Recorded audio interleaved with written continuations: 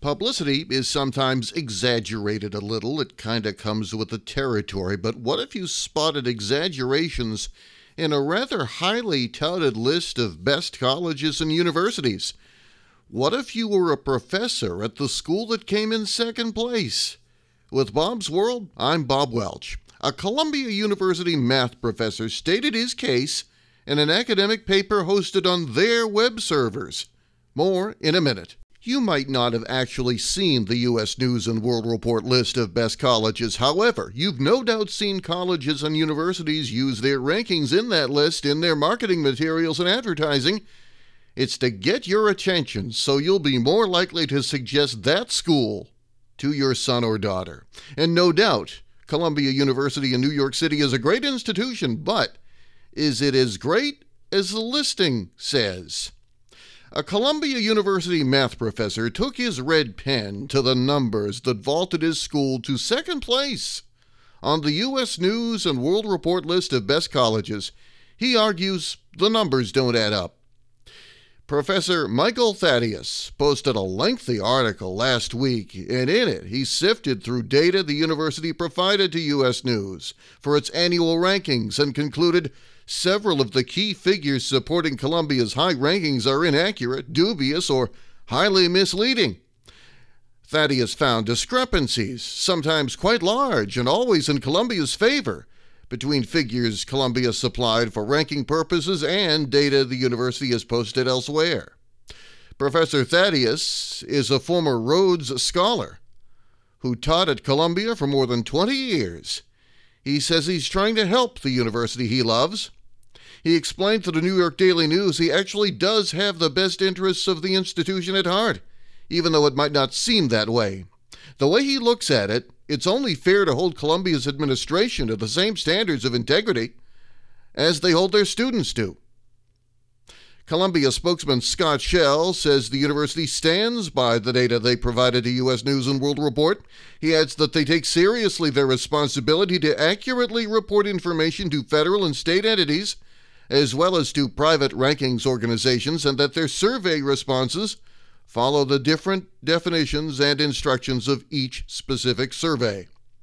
U.S. News rankings are based on a complex formula that includes class sizes, financial resources, graduation rates, social mobility, a peer assessment survey, and other metrics. Thaddeus said he was inspired to take a closer look when Columbia landed a coveted second-place spot last fall. They were tied with Harvard and the Massachusetts Institute of Technology, trailing only Princeton. The first data point that caught Thaddeus' attention was Columbia's claim that 82.5% of its undergrad courses enrolled fewer than 20 students, a higher percentage than any of the other schools in the U.S. News Top 100.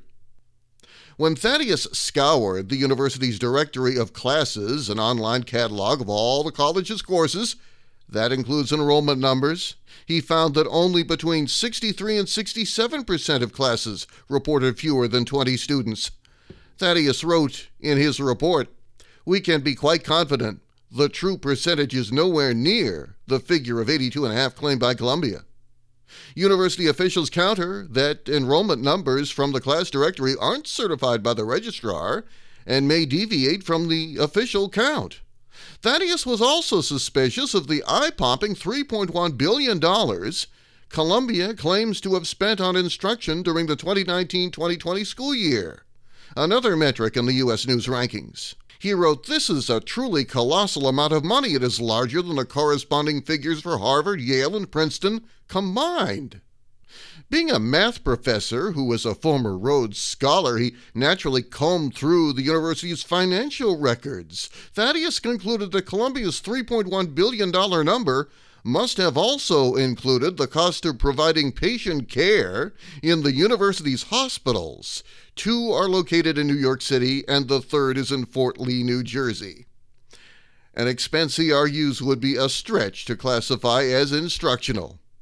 Thaddeus says other universities, including New York University, explicitly left the cost of patient care out of the sum they reported spending on instruction. Columbia officials didn't explain how they arrived at the $3.1 billion figure. But the university administration pushed back on other parts of Thaddeus's analysis, including a suggestion that Columbia misrepresented its percentage of full-time faculty and faculty with the terminal degree in their field, arguing in both cases that Thaddeus misunderstood the data submission requirements from U.S. News. Columbia instead says the university's climb up the rankings was propelled by U.S. News' recent shift to give more weight to the graduation rates of low-income students, an area in which Columbia representatives say the school performs well at. Thaddeus says U.S. News also bears some responsibility for the data discrepancies. Thaddeus added, "If the institution in second place is shown to have inaccuracies, that really sheds some doubt on the value of the entire rankings," adding that the magazine should be vetting the top schools very carefully. U.S. News chief data strategist Robert Morse says we rely on schools to accurately report their data and ask academic officials to verify that data. Thaddeus hopes his critique can spur broader debate about the value of a ranking system that gives this false sense of simplicity and clarity, his words, to the complex and often subjective question of what makes a good college. Bob's World for Monday, March 7. I'm Bob Welch. Make it a great day.